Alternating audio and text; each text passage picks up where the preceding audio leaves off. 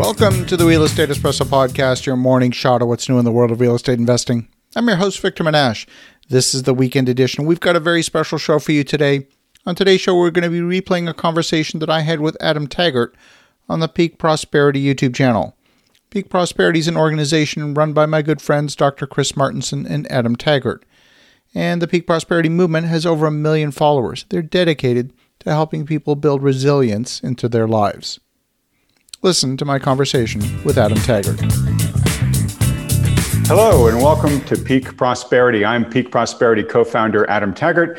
And as usual, we are here to make sense of the markets and of money in general. This week, we want to talk about real estate. You know, when the topic of investing comes up, most people immediately think of the financial markets, right? Stocks, bonds, etc.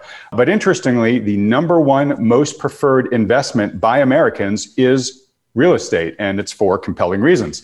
Real estate can produce inflation-adjusting income along with equity appreciation over time, while also enjoying tax advantages that stocks and bonds don't benefit from, which is why we're very fortunate today to be joined by Victor Menashe. Victor is a seasoned real estate investor who purchases and develops properties throughout the U.S. and Canada.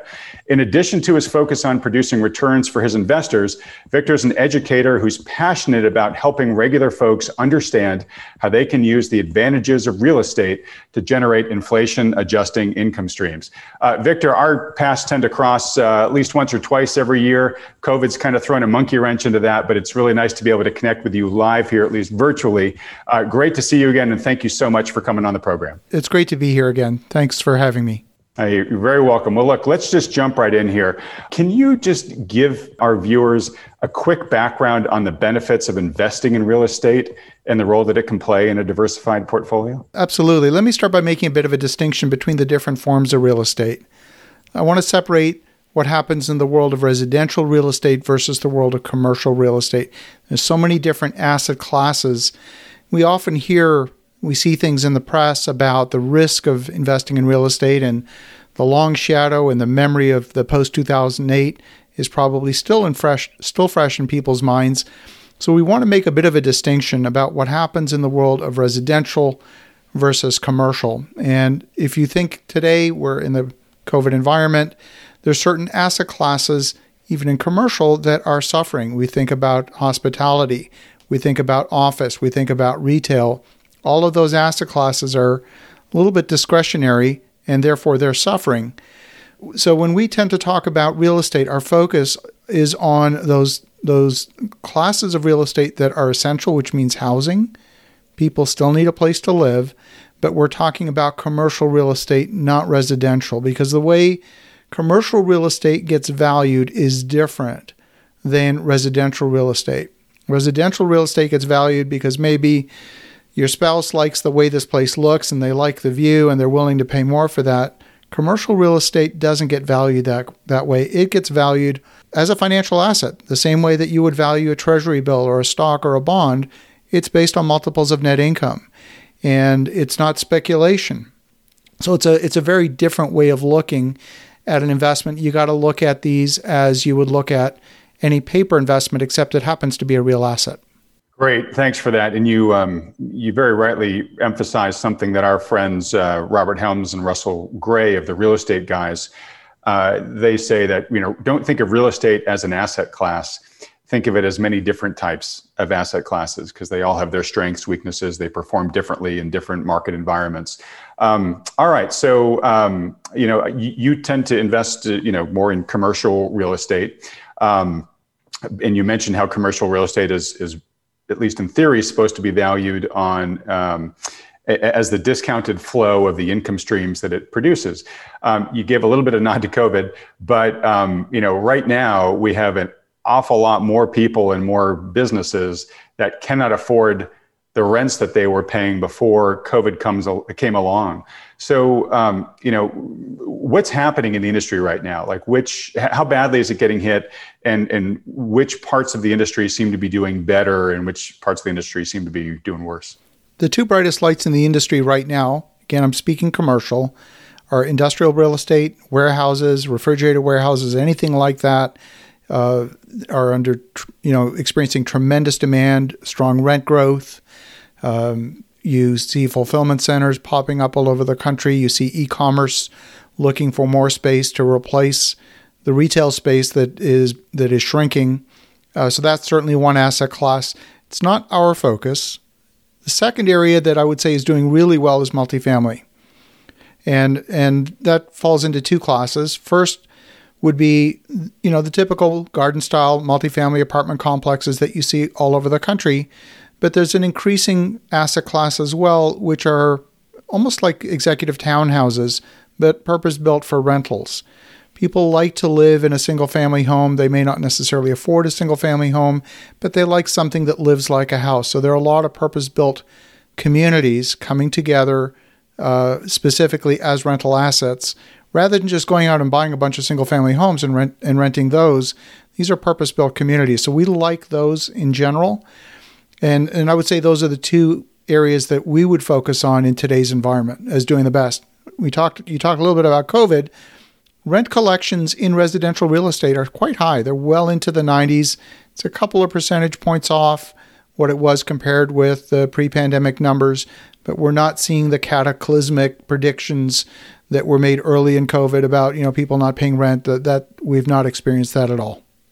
And I'm curious, how much of that do you think might be tied to the fiscal stimulus that has been, increasing people's unemployment benefits and sending checks in the mail and stuff like that? Is that allowing people to kind of continue to pay the previous market value rents? And if so, is there a concern that you might start seeing defaults once those checks end? So it's a very good question. Certainly the amount of stimulus that's coming into the marketplace has created a little bit of an artificial environment. The moratorium on evictions has created an artificial environment as well. And having said that, all the noises out of Washington right now is they're not going to let the population flounder. Certainly the majority of the hardship that's being experienced in the COVID environment are in that tenant class. If you look at who's lost their jobs, it's people that are in hospitality, in restaurants, in retail, hourly paid workers, factory workers. It's not the hedge fund managers. They're gainfully employed, So it's really the folks that are kind of at the bottom of the economic ladder that have suffered the most. They've suffered disproportionately, and yet we're still seeing very strong collections in rent. So the only conclusion we can really draw is that stimulus is working. Okay, great. And I'll get into in just a few minutes sort of what you think the key factors are to consider when investing in a certain property or property type. Just to give an example, that you can invest in multifamily, but then you got to determine where along the spectrum of multifamily do you want to play. And what we often hear from people is it's smart to play in sort of moderate properties or middle tier properties, because in a economic boom, you get people at the lower ends who are competing to get into the property as they become, more wealthy.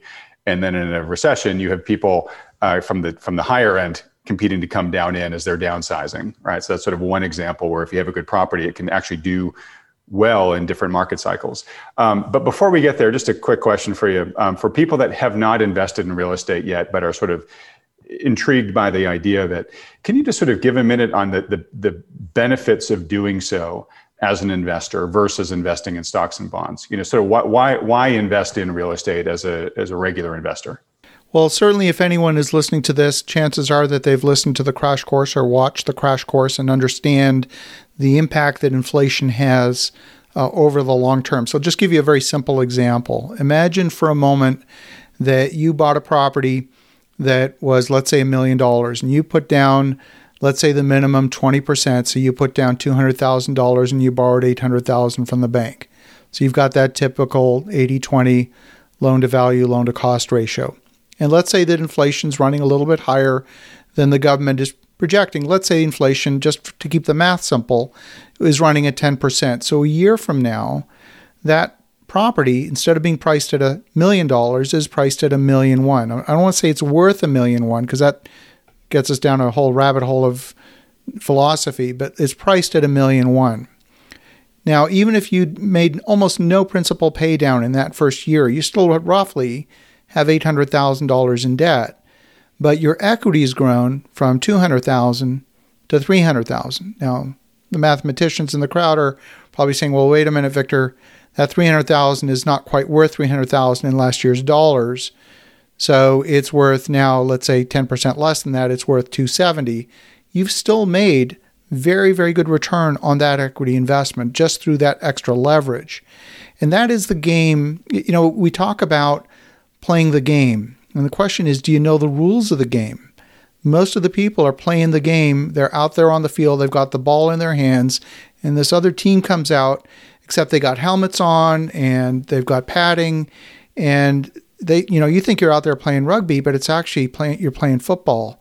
And you just don't know it. So you're not playing by the rules that the rest of the folks are playing by. And you're going to get clobbered because you don't know the rules. And if you thought for a second that the game was how do you win in an inflationary environment, you play the game very differently. And that's really the benefit that real estate gives you, especially with a modest amount of leverage. All of the benefit goes to the equity holder, and the depreciating asset is the loan. The depreciating asset is your savings in the bank account. What gets wiped out in inflation? People on fixed income, their buying power gets wiped out. Debt gets wiped out and savings get wiped out. So you want to play the game so that you're on the winning side of that trade. That's it. Nothing more complicated. That's a great, I think, simplistic way to say it, Victor. So that is a great job. And just to emphasize your point there. So we've had a number of very august economic and financial thinkers on this program over the past couple of months, who have been saying that by their calculus, the odds of inflation have gone up pretty dramatically over the past year. No big surprise. I'm forgetting the exact number, but I just saw the stat that it was literally something, I think, nearing or in excess of $20 trillion that has been in stimulus that's been ushered throughout the world over the past year, if you add up all the different monetary and fiscal stimulus programs across all the major countries. I mean, it's just a massive wall of liquidity that's going into the market, and more dollars means more inflation. That actually is the textbook definition of inflation, is an increase in the money supply. Right. But if you look at it even from a consumer price index perspective, I mean, all of the rhetoric around, for example, increasing the minimum wage, absolutely people are struggling, and getting the minimum wage up is going to benefit some people temporarily. But if someone is making $15 an hour right now and the minimum wage is now $15, guess what? That person's going to feel like they've moved backwards. So they're going to be going to their boss saying, you know what, I need $20 an hour now. And it's going to trickle through the economy. It's going to raise prices locally for anything that's manufactured locally. It's going to give advantage to those products that are imported, unless, of course, the dollar falls, which it probably will. But at the end of the day, that's all inflationary.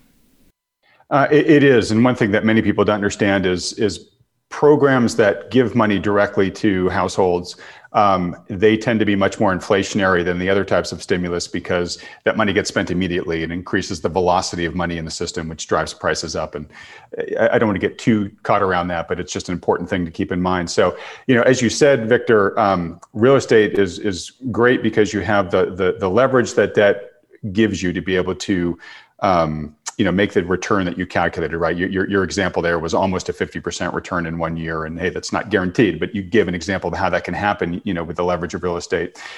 You talked about the income stream, that you get from real estate. And again, we call those inflation adjusting income streams. So like you said, a bond, you buy a bond, you lock in what you're going to get from that bond as an income stream, and that gets depreciated in purchasing power as inflation rises. But if you're charging rents adjust with inflation, right? And so, as somebody who's invested in a rental property, you're able to, basically move your prices up along with inflation. So you're sort of protecting that purchasing power. And again, another important thing about real estate is that that income stream over time, you can use to pay down the mortgage, pay down the debt you have on the property. But again, in a highly inflationary environment, inflation's doing a good job of reducing the cost of that debt to you along the way. So I just want to make folks to really understand that there are multiple advantages to investing in real estate that you don't necessarily get in the financial markets. The last thing I want to ask you about on this topic is real estate does enjoy certain tax benefits. Can you just talk about one or two of them so that people have a general sense of how real estate can differ from a paper asset like a stock? Absolutely. So when you get income, net income from the property, it comes out in the form of a distribution. And you typically will also charge as an expense against the property depreciation. So that depreciation will vary from one year to the next. If you do something called cost segregation, which means that you're going to look at the property in its constituent parts, the roof is going to depreciate at a different rate than the refrigerator is going to depreciate at a different rate from your carpeting and so on, you can accelerate some of that depreciation. This is work that is done by the accounting team that's supporting the real estate investment business. What that does is it often creates a situation where when you add that depreciation expense that flows through alongside the income, you can often zero out that quote-unquote profit so that a lot of that cash flow comes out almost tax-free. That's one of the real benefits of real estate. It's one of those things that's we don't believe is going to be challenged with the new Biden administration. That's one of the principles of investing in real estate that's been around since the beginning of time. There are things that came into play under the 2017 Trump tax law that might disappear, like bonus depreciation, which really accelerated it into 1 year. That may disappear, but the basic concept of depreciation that's been around for a long time is still at play, and it allows you to pull a lot of that income out, that cash flow out, almost tax-free on an annual basis. Great. And real quickly for folks, when Victor said it sort of zeroes out the income, you're actually still getting the income. You're getting the cash. It's an accounting adjustment. And so the depreciation is a paper expense, basically, you're taking that year. So you're still getting the cash, but from a taxation standpoint, the government's subtracting the depreciation from your taxable income. And as Victor said, it might say, oh, it looks like you actually made $0 this year, even though you got cash in the door. Exactly. All right. Exactly. So Victor, let's switch on quickly to, I'm not trying to give people a crash course in, the ins and outs of real estate investing here, because we just don't have the time, and you're doing great so far. But if you could, you mentioned that, residential real estate, multifamily real estate is, still an attractive asset class right now, given the current market dynamics. Can you just give folks a general sense of, when you look at a property, whether it's when you're going to buy or when you're going to build, what are the, kind of success factors that you most look for to determine whether it's going to be a good investment? So let me put it from the perspective of someone evaluating an opportunity, not just something that we would evaluate, but let's say someone puts an executive summary in front of you. This is what you should look at. You should look at three things. Number one, you should be looking at the submarket. And when I say that, I mean that real estate is hyper-local. If you pick any city, let's say Austin, Texas, the west side and the east side are dramatically different. The north and the south are dramatically different. You want to really be looking at it almost by neighborhood basis, so that you understand what's happening in that neighborhood in terms of rents and all of the rest. So you want to look at that submarket. What you're looking for is influx of population, influx of jobs. I don't ever want to be in a shrinking market. I will not, and this is just Victor's philosophy, I will not invest in Detroit. Nothing wrong with Detroit, but their population has cut in half over the last 30, 40 years. There's a reason you can buy houses for under $30,000. It's because there's more supply than demand. You want that supply-demand imbalance where there's more demand than supply, and you want to see that imbalance persist for a good long time. So I want that kind of upward pressure on prices. I want to see that upward pressure on rent, and I want to see that influx of population. So that's paramount, number one. Number two, you want to look at who the operator is. What's their track record? You don't want to be necessarily investing with the two guys in a pickup truck class of operator. You want to be looking at the folks that are established, that are really investment-grade operators that have a strong track record. And then number three, you want to look at the specifics of the deal, which means you want to be looking at the multiples, and are they conservatively underwritten compared to the rest of the marketplace. So you actually want to look at that market study that comes along with the executive summary. I know it's a lot of pages, but you want to look at it and see that it's been underwritten conservatively. No different than you would for a stock or a bond. You wouldn't want to buy a stock that's trading at 50 times earnings, all of the things being equal, if the rest of the market is trading at 15 times earnings. You don't want to overpay for something. So I would look at those three things. Okay, great. And you're really you're talking about an approach that I was just about to ask you about, which is syndication, or basically buying into a deal. So people can invest in real estate directly if they want to. You can buy a building and become a landlord, right, and go out and find tenants for it and do all the property management and all that stuff. There's a lot that goes with that. That's not for everybody. And it can be costly to come up the learning curve there.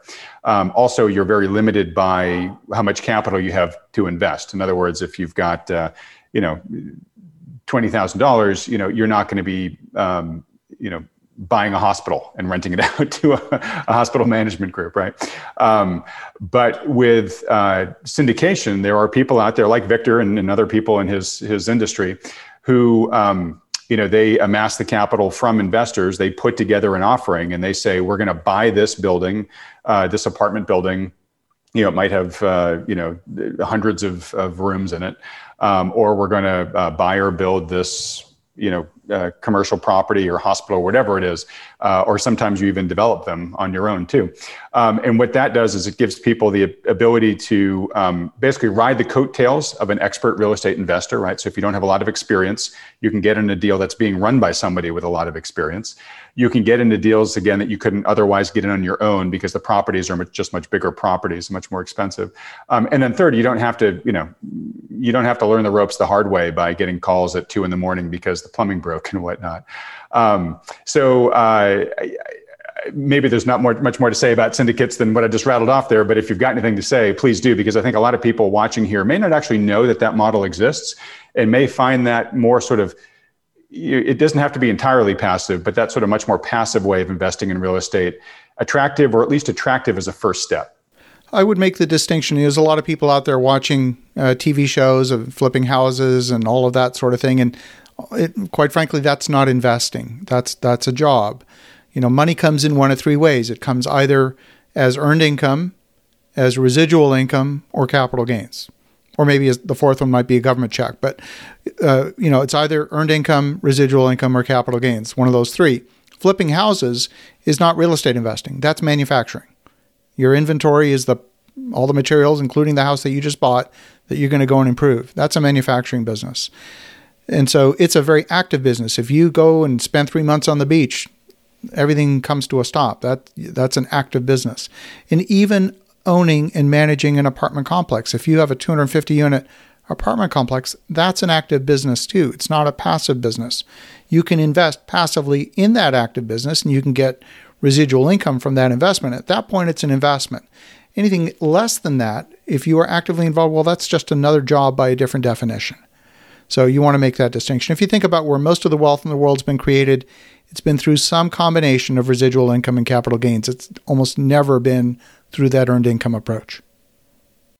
All right, very well said. So, all right, well, as you wrap up here, for at least this first conversation, Victor, it's such a big topic. I'd love to have you on again to dig a little bit more deeply into it over time. But real estate it's got a lot of advantages that we talked about. It is much less liquid than, the common stock or bond or whatnot, correct, right? You can't just, and also too, it generally requires a larger capital commitment, right? You can't put $5 into a property, and you can't sell it, in the next minute if you decide you want to, right?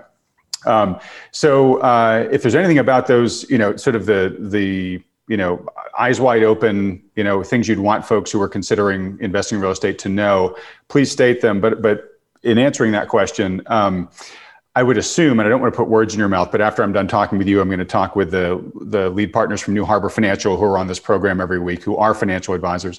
I would imagine that you would say, before making a real estate investment, especially if you're relatively new to it, you should work with the, under the counsel of your financial advisor to make sure that you're answering, these important questions correctly. How much should I put in? How should I fund it? Should it be just straight cash? Could it come out of a retirement account? That type of stuff. So I would assume that you would say, look, it's a big decision. Take it into account with your full financial situation and listen to your financial advisor. But if you disagree, let me know. No, I think that's right. I know Mike and John from New Harbor, and they're not like your typical financial advisors. A lot of them are, I'll say, glorified salespeople. If they don't collect a commission on what they're selling you, they're not going to recommend it. So there's a lot of financial advisors out there that are basically just selling product that they've been told to sell. I don't think New Harbor are like that. They're really fiduciaries and looking out for investors' best interest first and foremost. So first thing is make sure that you're working with the right kind of financial advisor, not just someone who's a glorified salesperson. Because if they're not going to make any money off of recommending a real estate investment, they're not going to recommend it. It's that simple. I think it's a part of your investment strategy, part of your investment portfolio. I wouldn't necessarily make it everything, but it's a fantastic way of getting an inflation-adjusted, risk-adjusted return on your money for the long term. You're right; it is not as liquid as say a stock that you can sell in the next 3 minutes. But it's, if your aim is long-term appreciation, if it's long-term wealth protection, in my view, this is what I do day in, day out. I can't think of anything better. All right. Well, thanks so much, Victor. I'm going to give one shameless plug for Peak Prosperity's 6-episode, 12-hour-long webinar series in real estate investing, how to invest in real estate for safety and profit, which Russell Gray and Robert Helms, who I mentioned earlier, who are really good colleagues of Victor's, help put together for us. But we've just scratched the surface of the iceberg in this discussion. And if you want to delve more deeply, the first 2 hours of that video webinar series are completely free to watch. So I'll put the URL up here. And if you're interested, go watch that first episode. And if you like what you see, keep digging in there. Now, Victor, thank you so much for sharing so much of your time. And I think you did a phenomenal job of taking what can be, somewhat of a foreign, complicated topic to people and making it really understandable. So if people have been inspired, if they want to learn more, if they want to follow you and your work, maybe learn about some of the properties that you and your firm have coming up in the pipeline, where should they go? Well, they can connect with me directly at my website at victorjm.com, or if they just want to learn more over a period of time, I'm the host of the Real Estate Espresso podcast. It's like the Italian coffee. It's a daily show 7 days a week, and it's a short-form show, 5 minutes, just me on the weekdays, and we have some amazing guests on the weekends, including yourself. You've been a past guest a couple of times, Adam. So the Real Estate Espresso podcast would love to connect with you that way as well. Great. And highly recommend, if you're kind of interested in this topic and want to learn more about it, beginning to listen to that podcast is a great way to get onboarded very quickly. Victor's a phenomenal host and very gracious, as I'm sure you've already realized by listening to him. Victor, thanks so much. We'll let you go here and get back to your important work. But again, thanks so much for the time. And I look forward to having you back on later in 2021. Thank you so much, Adam. All right. John and Mike, another week, another phenomenal guest. Wow, I love speaking with Adam. He's been a guest a few times on this podcast, as has his partner, Dr. Chris Martenson. Chris holds a PhD in pathology from Duke University, and he was one of the very first people to sound the alarm about COVID-19 back in January of last year. He's been consistently weeks or months ahead in his reporting compared with the information coming out of government agencies. Adam, similarly, has been active in seeking out analysts in the financial markets to understand what's happening beneath the surface that we see reported in the mainstream financial press. Adam and Chris both continue to make fundamentally life-changing contributions to the world of both business resilience and human resilience. When we talk about capital, people often just focus on what's in your bank account. Adam and Chris believe there are 8 forms of capital that make up your life, and if you only focus on a few of them, you're probably not going to make it. Definitely, you're going to want to check them out at peakprosperity.com. That's peakprosperity.com. And for the listeners at home, have an awesome rest of your weekend. Go make some great things happen. I'll talk to you again tomorrow.